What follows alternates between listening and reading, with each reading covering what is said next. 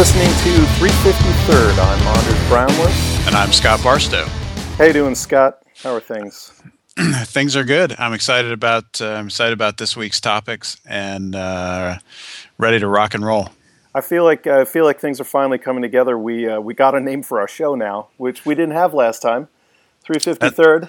It wasn't. Yeah. I'm excited about the name and just excited about the direction of the things, and feel like we got something good going. Yeah, definitely. So that brings us to our first point here. We were going to make this section at the beginning of the show, which we call Rewind, where we hit topics that maybe have sort of progressed since we last talked. And as it turns out, the location thing kind of blew up maybe a day or two after we recorded last. The Apple-Google location spat that's being saved on all phones. What are your thoughts about that, Scott? Well, I think what was great to see, and it was too bad that we didn't have the name of the thing and our podcast already set up by the time we did our first show, because I think it would have been we were right on target with the topic, and I think what it serves to underscore is that the points that we covered, which are that the general user, the fact that Apple and Google were tracking everywhere you went on the iPhone and Android devices respectively, I don't think was a surprise to really anybody that knows the landscape of technology. This is what technology companies do because they want as much information as possible about what their users are doing. That's how they figure out what's valuable. That's how they figure out how to market. And so information is the currency of the internet. And so it's not surprising to me that they were doing it. It's only surprising to me, I guess, that it wasn't more public sooner. So that actually brings up a good point. I think what this study shows is the sort of the awakening in the public's mind that, oh, wait a second, they can track where I am. I mean, this has always been the case, but now suddenly in a very public way, this is coming out. And so what we're seeing is this huge backlash that we've all sort of known about forever, and is first rearing its ugly head, I guess. But to just be accurate, Apple and Google are not saying they're tracking your location. They're just saying they're noticing the different wireless networks around you, be they cell towers, Wi-Fi, whatever, and they're writing that information down. Of course, you can infer a location from that, but they're not actually doing that.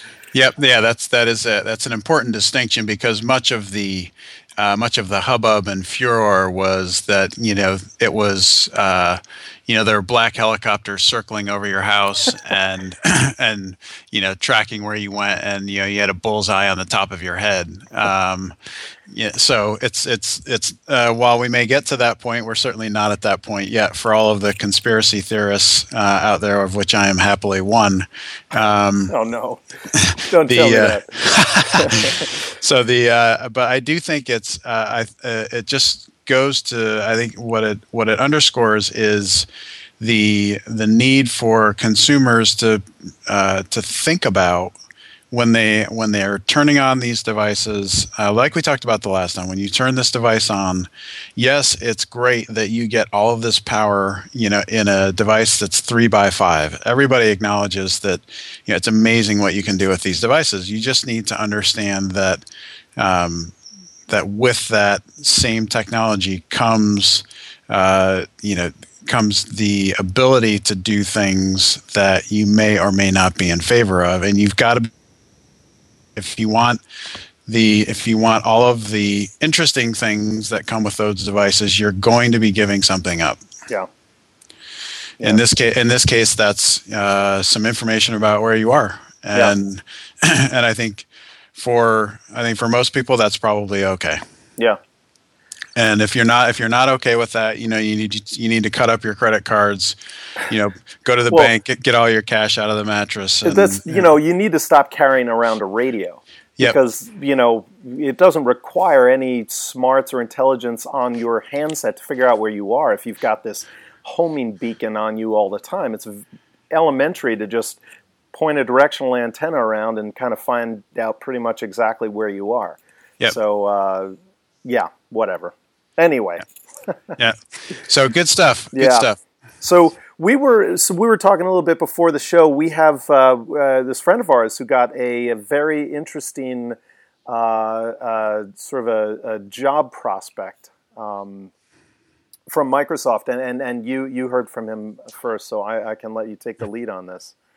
Yeah, so the Microsoft was looking at the time to recruit a new technology director for their new retail stores. And for those of you that haven't seen the new Microsoft retail stores, you can go on YouTube and watch the videos of the first store opening in Scottsdale, Arizona. Is it just me, or is that the most embarrassing video? I cringe when I watch this video.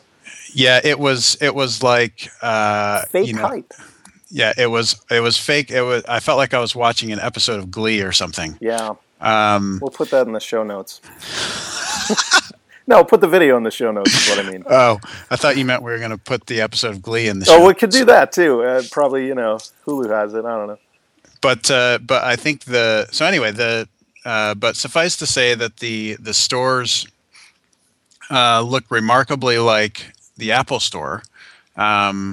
And you've got people walking around in color coordinated shirts. So if you're a salesperson, you wear a blue shirt, and if you're if you're the equivalent of a genius, you probably wear a green shirt. I don't know. But anyway, back to the topic. So they're looking for somebody new to head up the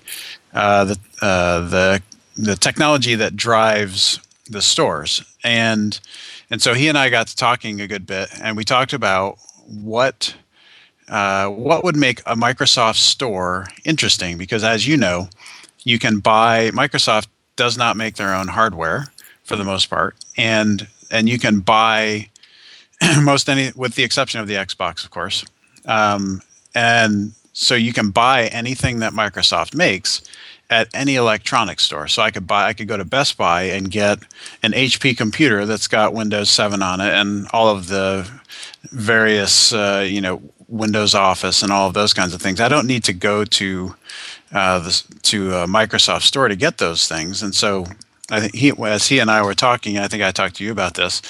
The question that inevitably I asked was, well, why would I go to a Microsoft store at all? Yeah. And so I think what you and I talked about covering is what would make it interesting. Microsoft is right now at least seen as kind of the third guy on the deal team. You've got Apple seems to be, at least for in terms of innovation, they seem to be way out front. You've got Google right there with them, and then you've got Microsoft kind of stuck in the corporate world, still making a pile of money, still a very viable technology company, but they're not really doing anything interesting and new and exciting that gets people out of their seats and on their way to the store to spend money. And so I think what you and I talked about covering was what would make us get out of our chair on a Saturday afternoon exactly and go to the Microsoft store. Yeah. What would it be? Yeah. I mean, they have to make their own hardware. So the Xbox you bring up, that's a great point. I hadn't thought about that. The Xbox is kind of the glaring anomaly here. I guess you don't farm out making set-top boxes or game systems rather to third parties. But outside of that, the entire lineup is. So, does Microsoft have to make hardware? I think to be interesting, to make a store work. To make a store work. So going back to why wouldn't I just go to Best Buy? Yeah. I think in order to get me into the store, I think there's a few things that I could do. One is I make hardware and I make devices that I can't get anywhere else. So I've got to go to the Microsoft Store to get, the new Microsoft tablet or the new Microsoft phone or or for that matter, the new Microsoft PC. Yeah. So, a PC that is next generation, very sleek, well designed, well thought out. I'd say a lot more money, than I would spend for a Dell equivalent. But it's all of the things that make people, jam the Apple Store on a given Saturday afternoon. I can go to Best Buy and get Apple products. But there's something far more interesting about going to an Apple Store, and it's fun to go. Why? Right? Why is it? What? So it's 100% Apple experience. It right, is. and then you go to the Best Buy store, and there's like that black carpet on the ground, and the Apple experience is inside that carpet, but outside it's any man's land. Yeah. Right.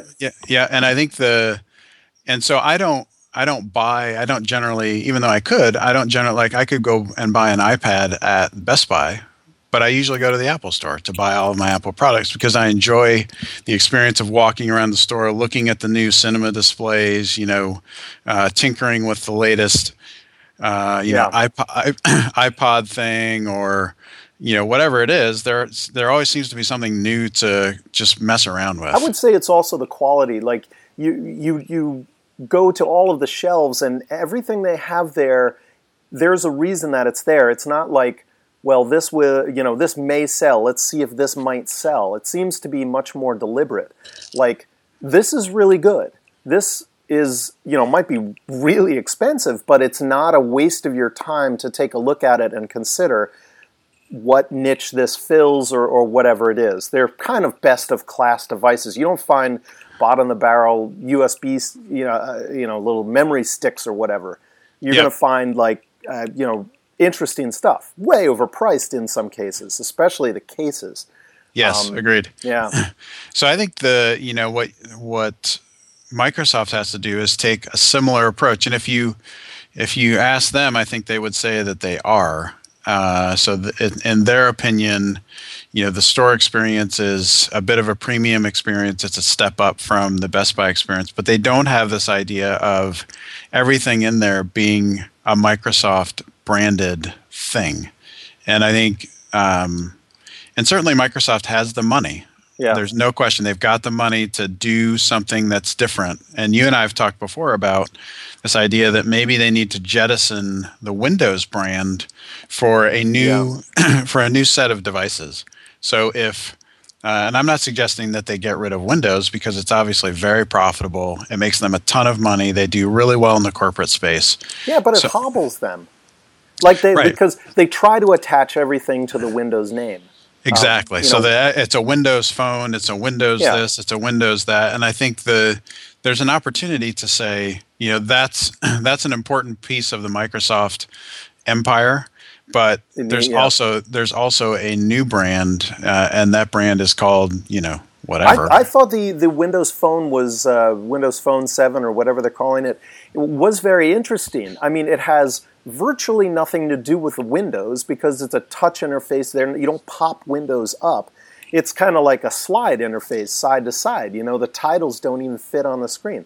But I thought it was well done. I mean, it might be a third place runner or whatever. But so to get back to this, we're talking about Microsoft actually building a piece of hardware and competing arguably against HP, Dell, whatever. So I think Google has been playing with this same sort of idea with their Nexus phones. First of all, it was just HTC, Samsung, whatever it was, all these companies, and nobody was getting it right, arguably. So Google said, here's your reference. And then they made the G1, and then they made the Nexus 1, and then the Nexus S. These phones clearly compete with some of the others, but they tend to be best of breed. This is the Google phone, that people got attached to that. And I think, so they were testing the waters there. So we're basically saying in order for the store to be successful, Microsoft has to make that jump and make the premium PC, the premium laptop, or whatever it is. I think so. I think people, history has shown over the last 5 to 7 years that people will pay premium dollars for a premium product. Yeah. That's how Apple makes all of their money, and you can make the case that. You're paying just like you pay more for a pair of Nike shoes because it has the swoosh on the side. You certainly pay more for Apple equipment because it's just kind of well packaged, and people get attached to the brand. There's certainly Apple fanboys that just buy it because it's Apple. But I think for the general, for the technologist that's interested in looking at new things, and for that matter, just kind of the person that's interested in just seeing and trying new things. I think there's an opportunity for Microsoft to come out with something that competes head to head with some of the more popular Apple products. That is a Microsoft premium. It's a Microsoft case. It's a Microsoft OS. That's, whether it's called Windows or not, is probably irrelevant right now, but it'd be interesting for them to try a different brand there. I like the idea of Microsoft not competing head to head. Like I think the Windows Phone 7, significantly distinguishes itself from the iPhone and certainly from Android. So I don't know that they need to hit them straight on. Matter of fact, I don't know that it wouldn't work. I would think. Anyway, I don't know. Yeah. All right, let's move on. Yeah. So you were just telling me about Monsanto. I know a little bit about Monsanto. Giant, food company is pretty much all I've got in a bunch of lawsuits. Why don't you tell me about this? So what's interesting about the food supply, and I just happen, I do some work for an organization that's a part of the agriculture business in the United States, and I think what's been interesting for me is to learn about how crops are grown. And I think so for those of you that don't know, basically the way it works is, and this is almost universally true now, there's very few farms that don't grow genetically modified crops. And those, so if you're an organic farm, obviously you're not. But for probably 95% of the food supply in the United States, it's grown with genetically modified. It's genetically modified in some way, and so the way it works is a farmer that wants to plant his field with with some corn hybrid. The way it works is that much like if I wanted to load Windows on my computer, I've got to go buy a Windows license, and in order to install it and get the software onto the machine, it's the same thing. It's the same process for a farmer to plant crops in the United States. So how do they control it, though? So the way it works is that if I go to buy a bag of seed from a retailer, I've got to buy a license to plant that seed. And that license comes from the seed manufacturer, whether it's Monsanto or Pioneer, or there's 2 or 3 others. But Monsanto is certainly the dominant force in the market. And so I've got to have a license to buy that seed. Not only do I have to have a license to buy the seed, but they track how much I buy. So if I'm planting a 100-acre field, I buy enough grain to plant that 100-acre field, or enough seed to plant that 100-acre field. And if I buy more than I should, Monsanto is aware of that. And if I don't return the unused portion, what? That's keep going. Sorry, that's craziness. Yeah, and so the retailer is responsible for selling the grower the right amount of seed to plant what they need to plant, and then reporting back to the seed manufacturer, and that's really what these companies are. And why do they care? Just because you're only licensed to grow as much as you got? That's exactly right, and they don't want you selling it. right? So you that's can what it only is. sell. So it has to be through an authorized reseller. Right. It's literally the same as buying software. It's a great way to think. You are buying Yeah. when you buy seed to put in the ground. You are buying intellectual property. Right. So yeah, it's control for how it's so trying to squash a black market is basically why they do that. Yep. Yeah. And they want to know how much is being planted. Yeah. And so what happens is then you're also required to report back harvest information at the end. So when you harvest that grain, you've got to know you're responsible for reporting back via production reporting how much you actually harvested. And so the so what of all of this is that farmers are essentially indentured servants. If you think about and if you watch the movie Food Inc., which I highly recommend to anybody that has not watched it, it's just a tremendous movie about the food supply in the United States. But what happens is that farmers, they used to be back in. So my family are all Kansas farmers. The Barstow family and my mom's family all homesteaded in Kansas, and so I come from kind of that heritage. And so what would happen in traditional farming is that at the end of the season, if I was growing corn, I would take my best corn seed and I would save it for the next season. And that's how I would plant the next season. And so what happens now is that I cannot, if I buy too much Monsanto XYZ corn seed, if I have some left, I have to return it. I cannot keep it. And so what that forces is the next season I've got to go back. But right? but can't you take some of your best corn and replant it, or do they modify it so it's sterile? It is sterile. Yeah. So and that's essentially a hybrid. Any hybrid is sterile, so it will not reproduce. Right. And so you're buying something that's sterile, so you have to go back and buy it again next year. Not only that, but they're now starting to grow the kind of the next wave, and this has already happened to some extent, but it's really starting to happen more prevalently, is that they are engineering the crops or engineering the seeds to be resistant to only their pesticides. So if you use another brand of pesticide, it will effectively kill the seed. So what about the organics movement? Isn't that going to sort of hopefully invert this? Well, I think the problem with organics is that it takes too much land to grow organic food. So you can grow. I don't know. I mean, I don't know enough to know the difference. But there's the yield that you get from a genetically modified planting versus a organic planting it's just not even close. Right. And so that's why we have just this massive production of corn is a great example. Corn is used in everything, and it's grown. I mean, the United States produces just an astronomical amount of corn, because it's used in nearly every food, and it's also used to make things that aren't food, and so I guess all of that to say, the thing that's bothered me about all of this is that, as you know, in the 1990s, Microsoft was sued by the federal government for using antitrust laws and for monopolistic and predatory practices. See where you're going with this. And so my question is, and it's really an open, and I have my conspiracy theory answers, right?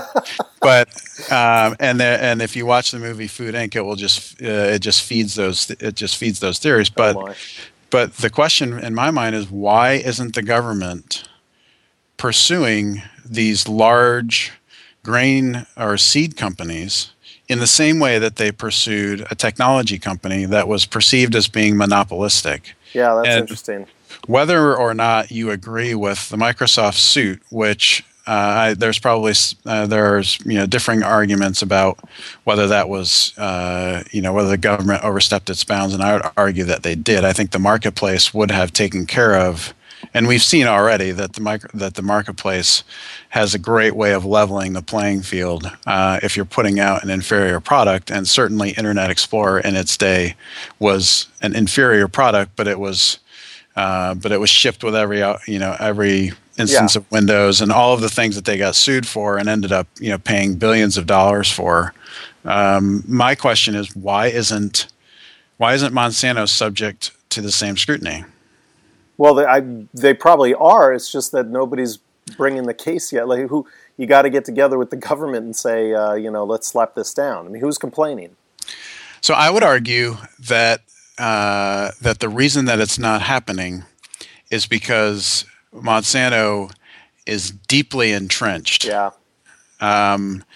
In just the amount of money that they spend on lobbying and placement of extremely high authority officials is very interesting. They've got tremendous authority and influence at all levels of government, and I think I don't understand. For me, it's very hard to understand why the government permits a company that is just, and like I said, I don't think most people don't realize just how much probably 2 or 3 companies control food supply in the United States. And I think you would say Monsanto, Tyson out of Arkansas, with all of the chicken and all of those kind of things.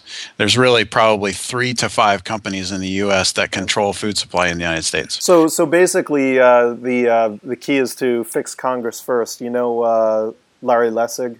Yes. Fix Congress. Larry. So I'm in Cambridge, Massachusetts, and Larry is right down the road from here. I see him every once in a while. He's doing this Fix Congress thing. If you go to fixcongressfirst.org, it's interesting. Talks a little bit about this. Interesting stuff. In any case, I have no idea. I don't have a dog in this fight. I mean, obviously, but it's a whole new I need to go watch a movie. I haven't seen the movie. Yeah, I think it's a topic for us to come back to. Yeah. Because I think there's a lot of interesting dynamics to the argument, and I think if you read the book The Rational Optimist, he talks about the need for genetically modified crops so this idea that. And it's been historically true that at times of high population growth, there are the Chicken Littles out there that say we're going to run out of food. Yeah. And so in the book The Rational Optimist, Matt Ridley does a great job of sort of debunking that and saying innovation has always been in lockstep with population growth, and it's always provided a way to grow the food supply. Whether it was going from mules plowing your field to tractors plowing your field, just sort of this progression of technology and innovation that has fueled the ability for us to supply enough food to keep people fed. Yeah, I think that's that was one of the topics that back in the day that economists got wrong. I don't know if it was Schumpeter or probably somebody before him. Pretty much said, things are going to be pretty great until we've sort of reached this nexus point where population just grows and we can't feed them, and then the whole world is going to come to an end. And what he forgot to factor in was just the absolute explosion of technology. Yeah. Back in his day, just a minor a minor thing at the time, but my word, it's basically allowing us to live. Yeah, and I think that's been if you read The Rational Optimist, there's been probably 6 to 8 occurrences of that in the last 300 years where people have said, okay, if we hit 1 billion people, we're going to run out of food. Yeah. If we hit 3 billion people, we're going to run out of food. And the last one, if we hit 5 billion, we're going to run out of food. Well, we're well past that, and we're on our way to 9.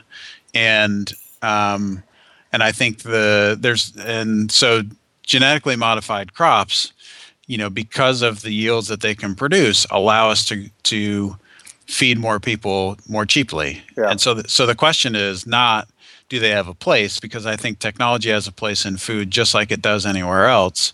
But it's more of are we going about it the right way? Is there is there, for instance, an open source seed movement, and there are companies or there are organizations that are exploring this. Should we have the counterbalance, which is that we had in technology with Linux and all of those kinds of things that were the counterbalance to the Microsoft juggernaut. Do we need that same thing in food, where we've got organizations that are dedicated to doing genetic work with food, but it's not putting the farmer, in a position of being servitude. Being a slave to the seed company. Yeah, that's very interesting. All right. And so I think we're totally out of time on our thing, but I do want to jump to our topic, our other movie topic, Indiana Jones and the Raiders of the Lost Ark, 1981. They do not make movies like this anymore. I mean, they don't make TV like this anymore. I think you were saying that last week. It's really quite incredible. So you've seen this. You saw this recently, right? You saw this a week or two ago, right? Yep. My son loves all of the Indiana Jones movies, and so whenever my wife and daughter are out of the house, we either watch old Star Wars or we watch Indiana Jones. Well, that's a quality treasure trove to pull from.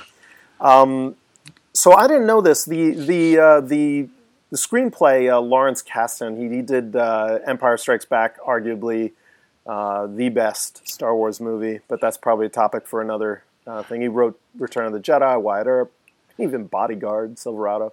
Interesting guy. So he was signed on to write this Raiders of the Lost Ark idea, which was Lucas back in the day kind of kicking around a James Bondian film, but wanted to set it differently and sort of have an American kind of take to it. And they actually were lured in with some of the crazy Bond gadgets and gizmos. One of the ideas was to have the villain in Raiders have a metal arm. And they decided against it because it just wouldn't fit nobody would have had a metal arm in the 1930s. So they kind of came up with all these ideas and things were great and blah, blah, blah. But George Lucas had some other idea about some crazy space cowboy adventure and wanted to go off and do that, so they shelved it. And finally, thankfully, it saw the light of day.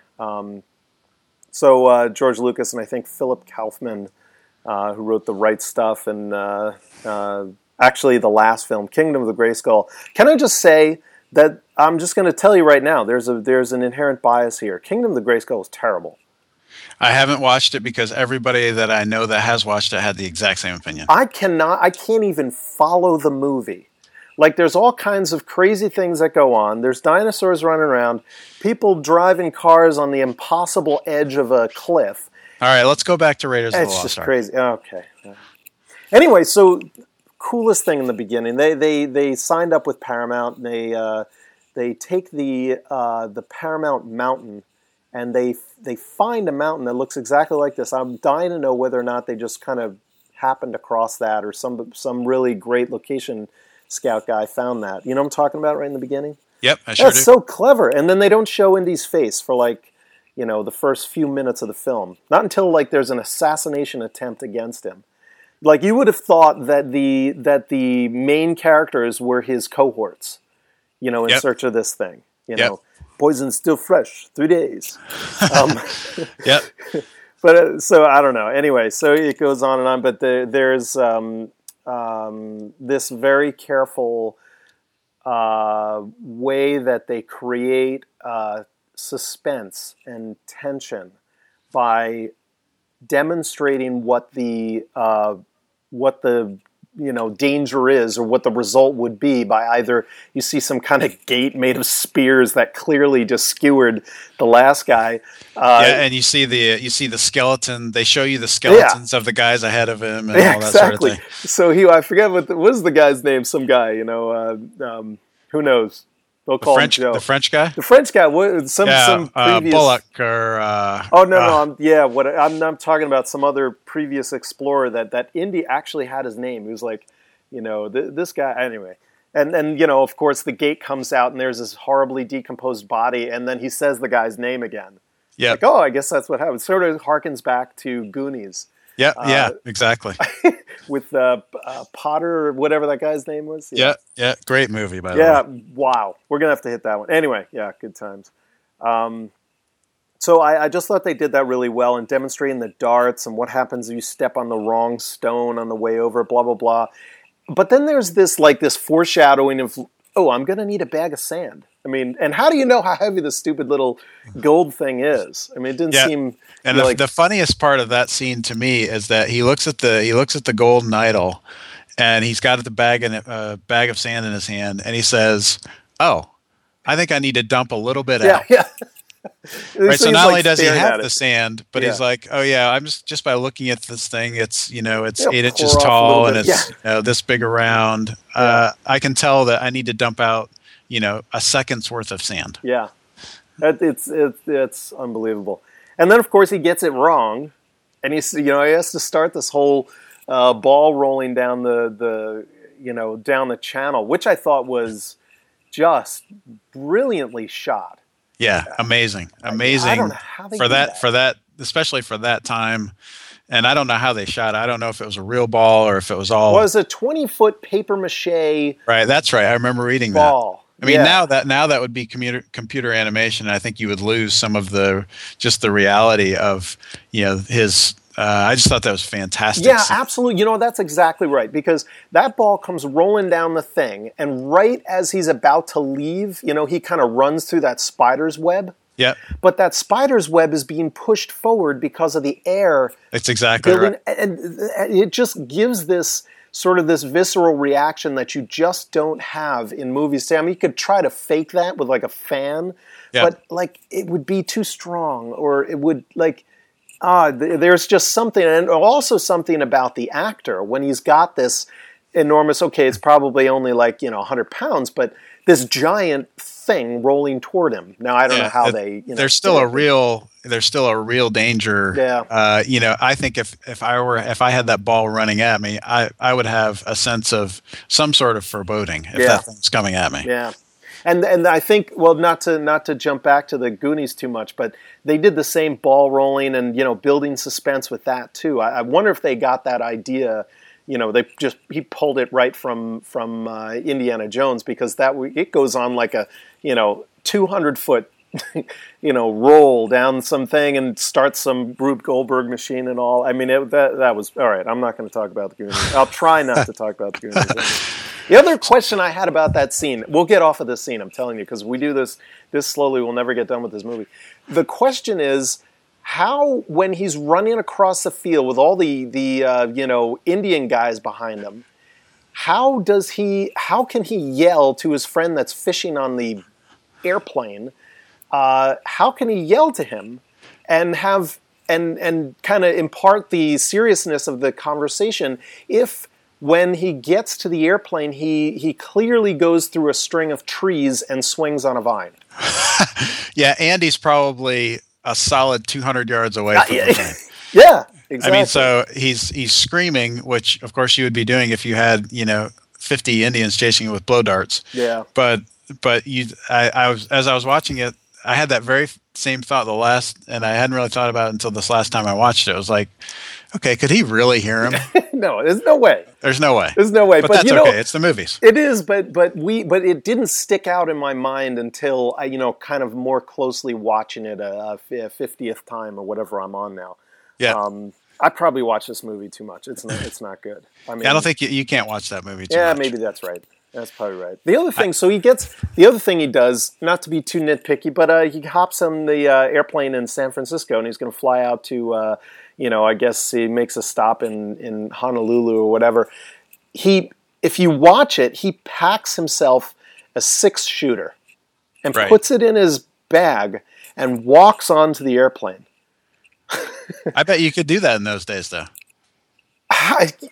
Yeah, I guess so. Yeah, I mean, you certainly didn't have the security concerns that you have today. No, you don't. So. You don't. Anyway, so very interesting. So interestingly, the sound, I thought the sound in this film was fantastically done.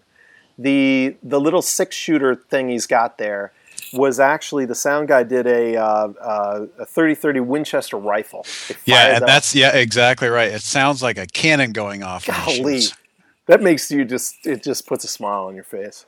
Yeah, yeah, it's Anyway. great stuff. Wow. I think, and you got throughout the movie, you've got bullets going past him. You've got the of the arrows going past him, and it's just the attention to detail throughout the movie with regard to sound, and the soundtrack and all of it was just amazing. The soundtrack is brilliant. It's just incredible how that all kind of came together right at the I don't know. It's just yeah. So you talked about them having this James Bond thing where they've got you've got this enemy. So how do they, from looking into it, if you did, how did they settle on the Nazis as the enemy?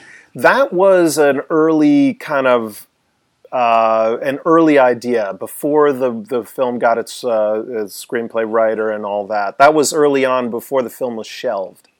What they did was they were looking for the main plot device, and they came up with the Ark, and that was I think a brilliant idea, and so they were trying to figure out how could they have something that fought against. I think it was Spielberg that came up with the whole Nazi thing.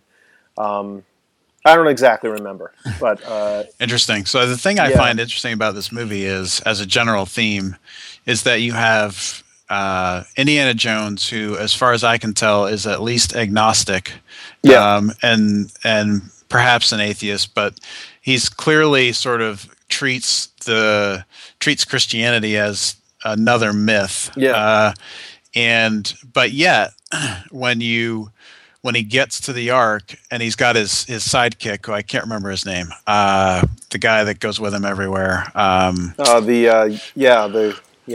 The British guy. I can't remember his name. Anyway, so you got this guy who. I gotta look that up now. Yeah. So you got the guy who talks about, well, this is the Ark of Christ, and this is a priceless thing, and if we get to it, how will we treat it? And so you have this reverence for the Ark because of its history and its described power, but yet Indiana Jones doesn't believe in any of it. Yeah. But yet he still has the respect for the thing when he finds it. He knows how it should be, and he treats it how he thinks it should be treated. And you see the same thing in the third one when he's picking out the cup. And he says, well, this is not this. A carpenter wouldn't build this cup. A carpenter would build a cup like this. And so you've got throughout all of the movies, you kind of have this underlying theme of religion really is important, but I don't believe it. Yeah. Kind of thing. Yeah. But so I find that interesting. It is interesting, and I think that's a sort of a realization that your market here, you're tapping into this sort of underlying thing that people kind of think, this really does matter. And you're watching Indy in the beginning. He's like, blah blah blah. If you believe in that sort of thing. Yeah, exactly. And then later on, he seems to start to, and it's kind of tapping into everybody's sort of innate. There is something more here, and I guess it's a realization that your audience has these questions as well. Yep, I think that's exactly right. So whether or not, and that's what I think makes it compelling storytelling, is that he's exploring not only just kind of this adventure of this crazy guy, running around the planet. Yeah. But you've also got this, this exploration of deeper ideas and deeper themes that just makes it. And like I said, to me, it's woven throughout all of the movie. And I haven't seen the Crystal Skull, but don't. But I don't think I will. But Marcus Brody. Marcus Brody, that's it. Yeah, Brody. Yeah. And so that to me is anyway. That's of the themes that kind of wind their way through these movies, and particularly in the first one, I find that to be pretty interesting. Yeah. Marcus Brody. You'll never find him. He'll fit in. blend in, disappear, right. And That's then it right. cuts to Brody, and he's there. Does anybody speak a word of English? Brilliant cut. That's right. He's all sunburnt. Brilliant. Yeah, exactly. He's just looking for, just sticking out like a sore thumb. That was fantastic. Well done. Yeah, Okay. absolutely. Yeah. I think so. Fight scenes. This movie was about fight scenes. Come on, it's basically about fight scenes to get us to the to the end where we can sort of see the supernatural equivalent of a fight scene. Where the spirit of God comes out and blows away, like shoots lightning through people's hearts or whatever it was. Fight scenes. So the famous one in this film, I think, is I guess the famous one might be the one with the airplane, the big kind of delta wing airplane. But the other famous one is the one that never happened. The one where Indiana Jones, our fearless hero, needs to do this enormous, elaborate sword fight with this one guy, and instead pulls a 6-shooter and shoots a guy, and that's it. Yeah, and sort of came out as a joke, and that was Harrison Ford. That was his idea. He had dysentery, and he didn't want to shoot another scene. So that's funny. He goes to Spielberg. Hey, how about if I just shoot this guy? and so that's like in Empire Strikes Back when he's being carbon frozen, and Princess Leia says, "I love you," and he says, "I know." Yeah. And that was completely his line as well. And Brilliant. to me, this is that scene that you just talked about. I remember after I saw the movie, and I don't know how old I was, but I guess I was 13 years old. Yeah. But I remember going to school, whatever the next school day was, and everybody that had seen the movie, that was the scene we talked about. Isn't it great? This guy's got this big sword, and he's doing this, that, and the other, and Indiana Jones just takes out a gun and shoots him, and the crowd goes crazy. And I remember talking about that scene as one of the best scenes in the movie. Yeah. It was so unexpected and lighthearted, I guess. Yeah, well, he's gone through all these other guys and he's fought them. He could have shot all those other guys, right? Yeah. But he goes hand to hand with all the other guys on the way to the guy that's dressed in black, and he's got the huge sword, and so he could have shot everybody else along the way, but he doesn't. Yeah. And then he gets to that guy and he just says, I don't want, I'm too tired, essentially. Yeah. I'm just going to shoot you. Yeah. So that was a great scene. I think my one of the probably my other favorite scene in the movie is the scene when he drops down. The entire sequence when he drops down into the snake pit, and he's got snakes everywhere, and he's got the torches. And eventually, the hole closes up, and he's got to find his way out. To me, that's just. I remember sitting in the theater, just saying, "How is he going to get out?" Oh my gosh, what is? He's going to die right here. Yeah. And I remember the scene, and I remember the scene where he falls. He's dropping down, and he falls flat, and the cobra raises up right in front of his face. Yeah. And you're thinking, how did they shoot that scene? Yeah. The cobra's a foot from him. How in the world did it? Why didn't the cobra strike? Yeah. And I, of course, you watch the making of the movie later, and they've got the plexiglass there, and which when you see that and you look back at the actual print from the film, you can see glints of light. Absolutely. And then so you sit back there. Oh well, he's totally safe or whatever. But you know what? You bring up a good point because nobody would ever think that. The Harry Potter guy is in trouble when the big snake comes at him. Yep. Because you just know. I mean, it's computer generated. It's not really there. You're not really scared for the actor in the scene. Not scared on a human level. I don't know. Maybe kids are because like when we saw this movie, when we saw Raiders of the Lost Ark, we were very young. I was very young. So when I saw that, there's no way I noticed that. I saw the cobra and I was like, wow, I don't know how they did that. Yep. Whereas kids today, I don't know if kids today have that same kind of a visceral fear because they understand it or not. I don't know. I guess, have to ask, what does your son think about that? Like so I think to me, I think you're right. So he, first of all, how old is your son? He is 7 years old. Okay. And so, but he's read all of the Harry Potter books and seen all of the movies. And I remember that scene, with the basilisk, this huge snake, and so I think you're right. There's something, because I mean, Harry Potter is fantasy, so it's not. In some ways, it's not. It's a bit of an apples and oranges comparison. Yeah. The entire, it's not set in the real world. It's he not. could just pull out his wand and boom, everything. So I mean, Harry Potter is pure fantasy, and so on that level, I think the scene where you've got this huge snake that's crawling out and all of that. I think in that regard, I think it's probably somewhat scary, but you don't have. It's certainly not the same as okay, well, you're at a zoo, you can see a cobra. And you understand how deadly a cobra is. Yeah. And, you've always read, for me growing up, I was fascinated by snakes. And I just remember, okay, a cobra, spits in your eyes and you're blind and, and all of these things. And, it's just, you can't imagine coming up against one and how scary that would be. And then in the movie, you see it and you're like, God, that snake is a foot from him. Yeah. And what's he going to do? And you've got all these asps, crawling around supposedly, and I don't know. I'm sure they weren't real asps. Well, a lot of them were, but yeah, they had a few rubber snakes as well. But you're thinking, to me, that's the equivalent of hell for me would be being dropped into that thing, and then all the torches go out.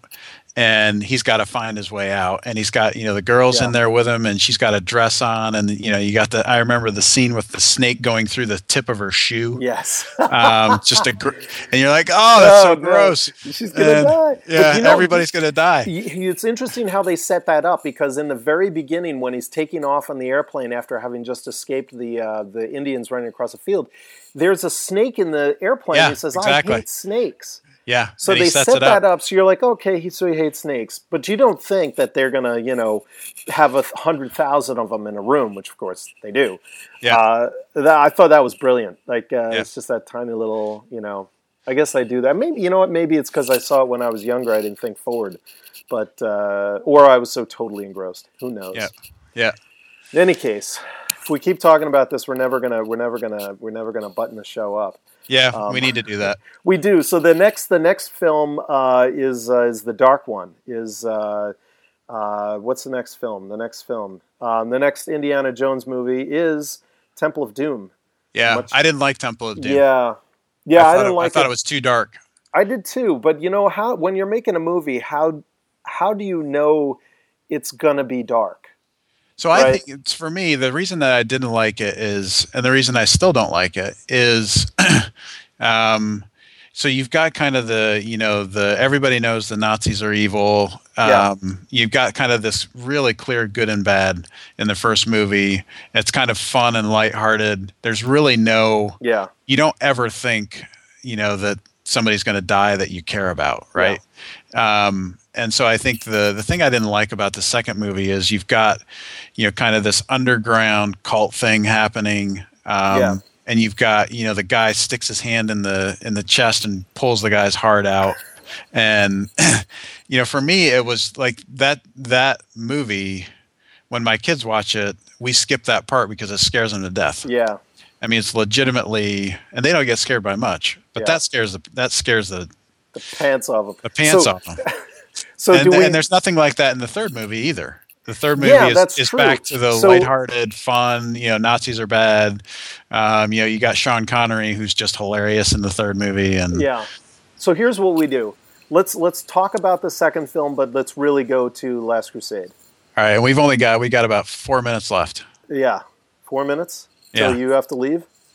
Till we have an hour. 4 minutes to the end of the show. Oh, okay. All right. Well, no. So I think we should talk about that and the next one as well, because they do touch on some things in Temple of Doom that were planned for the first film, like a mine car chase scene that were all done in the second film. And so, we should touch on it. But let's do them both, because if we didn't like it, we're not going to talk about it for very long. But the next one I do want to get to. This brings in that interesting kind of James Bondian thing with Sean Connery. In any case, okay, so that's our show. I'll say. I did want to mention, so you can check us out online at 350third.com. That's 350-3third.com. And you can find me. I am Anders Brownworth at andersbrownworth.com or just anders.com. And Scott, how can people find you? You can find me at scottbarstow.com. That's last name is spelled Barstow. And you can find my company at rockethanger.com. Excellent. So I guess that's good. We're out. We're done. Looking forward to the next show where the format should be about the same, and we look forward to the next one. Cool. All right. Bon voyage. Indeed.